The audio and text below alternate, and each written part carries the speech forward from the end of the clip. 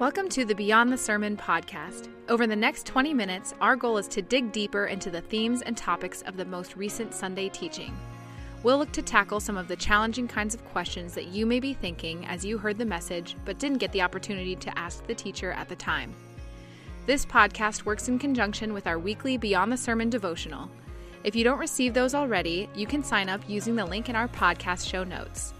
So whatever you're doing right now, at the gym, driving, folding laundry, whatever it might be, we invite you to listen in as together we go beyond the sermon.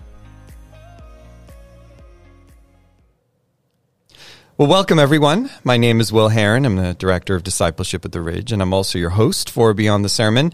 And with me today, I have Ridge Lead Pastor Mike Van Rees. Mike, welcome. Thank you, Will. Mike, good to have you. So, Mike, you used phone apps as a sermon illustration on Sunday, and one in particular could change your voice, which, folks, if you haven't heard that, you'll hear Pastor Mike's voice in a way that you never have before. So those are fun. Yes, they are.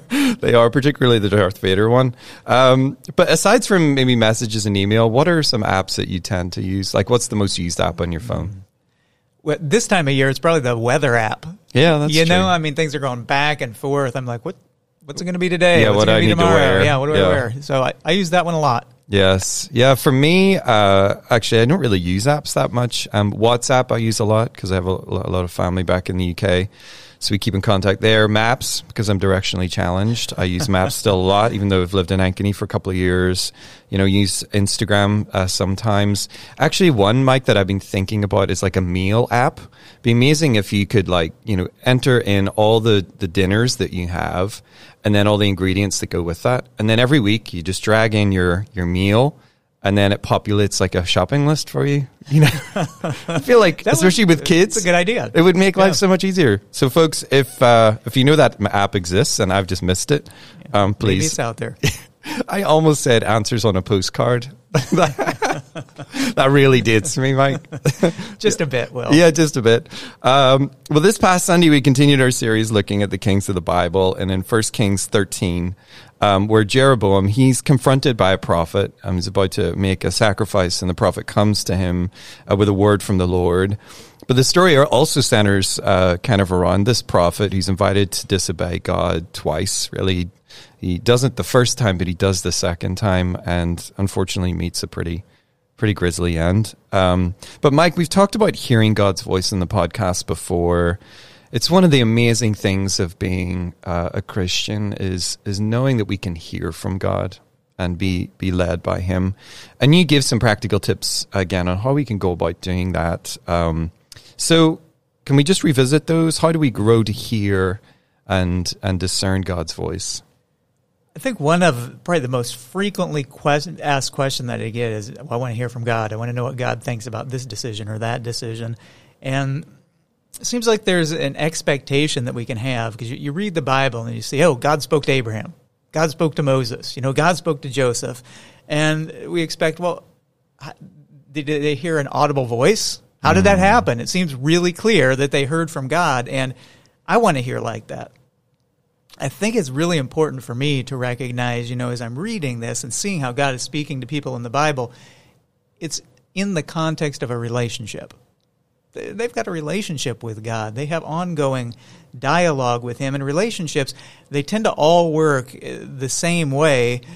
You learn to recognize the voice of people that you're in a relationship with. The example that came to my mind with this one is that, when we had our first kid, I hadn't had a baby before, don't know all the dynamics and how that's going to work. I remember the first time, it was Caleb for us was our first time he cried, just started wailing when we got back from the hospital, thinking, what is wrong? And we really didn't know. It's like, what do we do? We won't want the kid to be miserable. But as time went on, we began to recognize not all cries are the same.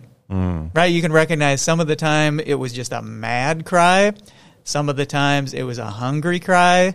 Some of the times it was just, I want attention, and so I'm going to fake a cry. There's different cries, and it's amazing how you just tune in from not being able to recognize the difference to you develop an ability to be able to hear and to understand because you're in relationship. I remember one time we were at church, and Sarah I took the kids. I was busy and had other responsibilities on Sunday mornings. So I remember she'd drop them off at nursery, and a couple of our kids just did not like nursery, wouldn't go in. I heard one Sunday morning a wailing coming from the direction of the nursery, and I knew, I'm like, that one's mine. Right. I just knew it, you know their voice. You learn to recognize their voice. And I think it's the same way with God. It doesn't happen just overnight. It's not like, oh, I'm in a crisis, I need to make this decision. God, download some information to me. It's really, well, have you been in relationship with me? Have you been listening to me?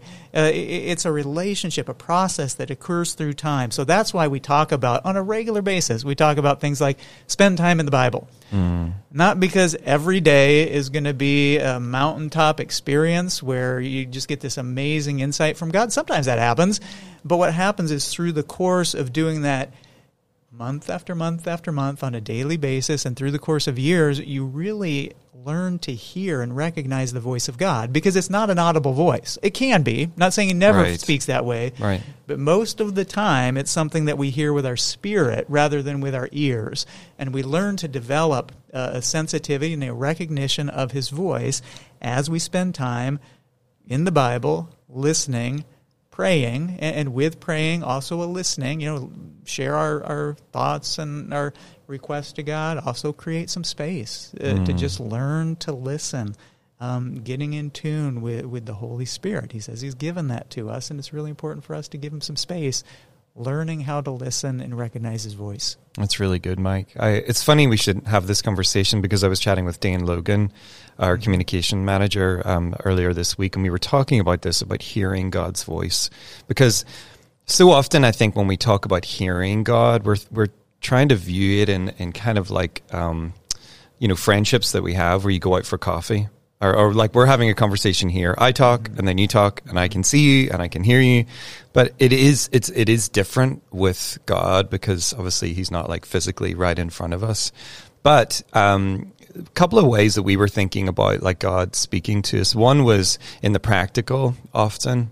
I've seen this, for Bridget and I, as I think back in certain times, we were praying for particular things, and maybe it wasn't coming together, and then all of a sudden things really came together, and the Lord provided in just crazy ways. And you could chalk it up as coincidence and just say, well, we must be pretty lucky. But then it happens so consistently through your life that you're thinking, God is speaking to us, he is answering us, but it's not because an angel appeared in our room. It's because he has provided in a particular way. And having eyes that are open to be able to see that, and thank him and say, Lord, thank you for that answer. It wasn't written in the sky. It wasn't an angel in the room, but it was something practical there. And then another thing I would say is, call them divine coincidences. When, for example, when Dan, he was speaking about King Solomon just a couple of Sundays ago, and he said when he was writing that sermon, he was surrounded by Solomon. It felt like he would turn in different directions in a devotional or in his man's Bible study or a podcast, and he would hear about King Solomon. And he just felt like the Lord was just kind of helping him really in the process. Now, again, somebody could say, well, it was probably just coincidence or whatever. But when you're actively seeking to hear from the Lord in that way, I feel like that happens. Or when you pick up your devotional like I did last night, I picked up Psalm 117, super short psalm, and it was exactly what I needed. I felt drawn to that psalm, and I opened it up, and it was like spot on. And so I think God can speak to us in that way, through that kind of the practical, but also those divine coincidences. Yeah, that's true. And just be aware, have our radar up. Yes, that's God. For sure. That's God. There's one thing I want to pick out from this story, Mike, and it's not perhaps the most obvious, but, the prophet comes to Jeroboam and gives him a word that's not something that he wants to hear. Jeroboam has a particular perspective as to what he's doing and a way of doing things, and he's not very teachable. He actually says to seize the prophet, and it's only after a crazy shriveling up of the hand. If you haven't read this story, you really should. It's kind of crazy. It's an interesting story. It really is, like the whole chapter. But I want to just hone in on the fact of Jeroboam not being teachable. And I feel like we're in danger. You know, when you look at social media, when you look at, you know, YouTube, when you look at news organizations maybe that we listen to, so much of it is geared toward just giving us what we already believe, you know? We're just not very exposed to contrasting views. And so part of that, I think, is that we've become a bit lax, or we've lost the ability to be able to hear perspectives that are not our own, and to engage civilly in a good conversation. Fundamentally here, Mike, I think my concern is, what if we're like Jeroboam, where we block out the voice of God because it's something that we don't want to hear? How do we stop from getting to that point? How do we become more teachable with, you know, open ears? Yeah, it's a good question, Will. And I think maybe not just if, but when. Yeah, that's a good point. I do think that we have those tendencies to be able to shut down and not want to hear things that we don't like. Right. So there's something that's just maybe a part of our nature that is drawn to oppose that. So I think it takes intentionality to be okay with that. And as far as things like you mentioned, what's going on culturally, we're so polarized right now. It's hard to see a lot of listening and having civil conversations with people who have disagreements with you. And I think that the intentionality there is not to just surround yourselves and listen to things that are just going to reinforce everything that you already believe. There's value in that. But I think that it's important to also be able to listen to other voices and to hear other perspectives, to maybe broaden our understanding. And you may not shift what you believe or agree, but I think it's helpful to understand why somebody who believes differently than me does believe differently than me. So in my mind, it's not being so narrow in what we're listening to and who we're listening to, but to kind of broaden that a little bit. I heard something that stuck with me, and this has been, you know, a long time ago. I was listening to Billy Graham, and he faced his share of opposition, of negativity, of critics. And he said one of the things that he learned to do, he said early on it was very hard for him to do. We're sensitive. He said he learned to turn his critics into coaches. And that thing, that just stuck with me, because there's a humility there to listen and to not just get defensive right out of the bat, to say there could be something here for me to learn. And maybe it's like 99% wrong and 1% right. What's the 1% right? What's the one thing in here that maybe I could learn or I could hear from God? So really being open to that. And I just love that phrase. That's one that stuck with me, as Billy Graham mentioned it, turning my critics into coaches. Yeah, I think that's really good, Mike. And it really is, I think, one of the main ways in which we can exercise that muscle, as it were, you know, of being able to listen, and to specifically with people who have contrasting views, is to be able to just not get defensive and not just push people away. I have to say, Mike, if I'm confronted on something, or you know, people point out a particular thing that I've said or done, if I get defensive about it, it's almost like a bit of a red light. It's a bit of a warning for me, in terms of I then have to look introspectively and say, why am I getting so defensive about this? What am I trying? You know, have they actually just touched a nerve there? And if so, is it a good nerve? Is it a good thing? Is it a good defensiveness? You know, because there are certain times where maybe people are proposing something that's so counter to the heart of God that we have to get defensive about it, and we should get up in arms about it. But it feels like if we're doing that a lot, then we probably need to ask some questions about ourselves. So, Mike, one last question, and I'm going to quote you here. You said the Christian faith can morph into an academic exercise instead of a lifestyle. And I feel this tension because I enjoy reading, you know, about Christianity and studying who God is and what He's done. And I feel the danger is that you can just get caught up in theory and theology with no application. And so any ways of just kind of steering clear of that, you know, moving from knowledge and understanding into application? Yeah, I think, and I'd say this out of the gates, that there is value in study and in theology and in knowledge, so I don't at all want to give the impression that that's not the case. Those things are important to be able to have, but what we can do is just shortchange the fullness of it and not go any further, because those things are designed to be able to move us into action and shape the way that we live, not just the way that we believe. So value in it, but some danger in it if we just stop at that. And so I think it's really helpful for me to go back and to remember what's the primary call of Jesus. His primary call at the very center, but we see it again and again and again through all four of the Gospels. When he invites people, his invitation is, follow me. It's not believe in me. It's not study me. Not that those things are bad, again, but it's follow me. And that should really inform our faith as we kind of look and reflect on our own lives. Are we following? Because following, well, that implies action. That implies doing things. That implies choices and life decisions in a way that believe doesn't. So for me, going back and reminding myself, am I following? Am I following? Am I following? What does that look like? I had an example that just comes to mind pretty quickly for me, Will, on that one. I had a professor in seminary who was just a really renowned scholar, very well-respected, wrote books. He was a speaker, international speaker, would go to conferences and on theology and wrote books, had things named after him. That kind of a guy. And he had a brilliant mind. One thing that happened while I was there is there was an opportunity. The community was changing and they had need. They were getting more people with homeless people into the community. And so there was this idea, and I think it was the city council, I'm not positive on that, but they approached the seminary to say, hey, would you guys be open? You have space, you have a big space, could we do a soup kitchen in the seminary? This guy that I'm talking about was the leading opposition to opening up the doors of the seminary to that.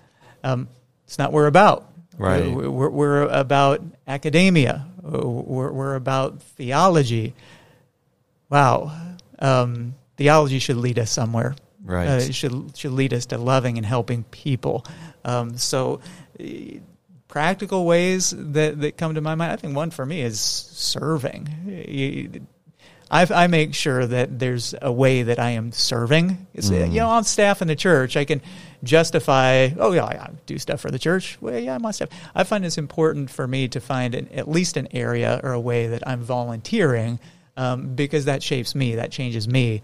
It's just one practical way for me to be able to say, well, am I just believing or am I following? Am I really investing my life in some of these things that I believe? Yes. I think it's a helpful moment just to kind of think, how do I define spiritual maturity? Like, well, how am I rating people of being spiritually mature? So maybe ask that question if somebody says, well, how do you know somebody's spiritually mature? I think sometimes we think, well, I see Pastor Mike up speaking every Sunday, and he seems to know a lot about the Bible, so he must be spiritually mature. Mm-hmm. And I see Jake or Will or Graham or KJ or Mackenzie or Meredith up leading worship and singing, and I look around and I see some people really singing, so they must be spiritually mature. And sure, that can be like a fruit that's coming out of a life where we're following after God, but it doesn't necessarily mean that is spiritual maturity. People have done those things and their heart has been on the outside, but actually, like you said, when they had an opportunity to walk like Jesus with their family, with their community, that they were actually far from that. And so I think it's Mike, this is just a really good challenge for us, I think, to ask that. Are we going beyond understanding to knowing and then moving into action and following? So, yeah, I appreciate that. Yeah, and that if I'd say, what was this at the center of this passage in 1 Kings 13? It was that. They knew. King Jeroboam knew, and the prophet knew. They knew what God was saying. The issue was they just didn't do it. Yeah. Well, it's good. Well, thank you again for leading us through this series. We're already a few weeks in. Feels like we're flying through this, but yeah, so much to take in. And thank you for listening today. Just before we go, I'd like to invite you into an upcoming class. It's called Big Questions of Faith. This is one of my favorite spaces at the Ridge, where we tackle some of the biggest questions posed to Christianity. Like, why should I base my life on the Bible? If God is love, why is there so much suffering in the world? We start this 5-session class on Monday, November 7th, 7 p.m. at the Ridge. So for more information or to sign up, just visit our website, click on the Learn tab at the top, and head to the Ridge University page. So thanks again for being with us. We'll hope you'll join us next time on Beyond the Sermon. I hope you enjoyed our conversation this week. I want to mention one last thing before we go. Our heart at the Ridge is to help people grow in their relationship with God. There are so many ways to get connected into what can be life-changing environments for you and your family. The best way to keep in touch with all that is happening is through our website, ridgelife.org, but also through our weekly e-news. You can sign up to receive this directly to your inbox using the link in our podcast show notes. Finally, thanks so much for listening. If you've enjoyed what you've heard, please feel free to share with friends or family. We hope to catch you next time on Beyond the Sermon.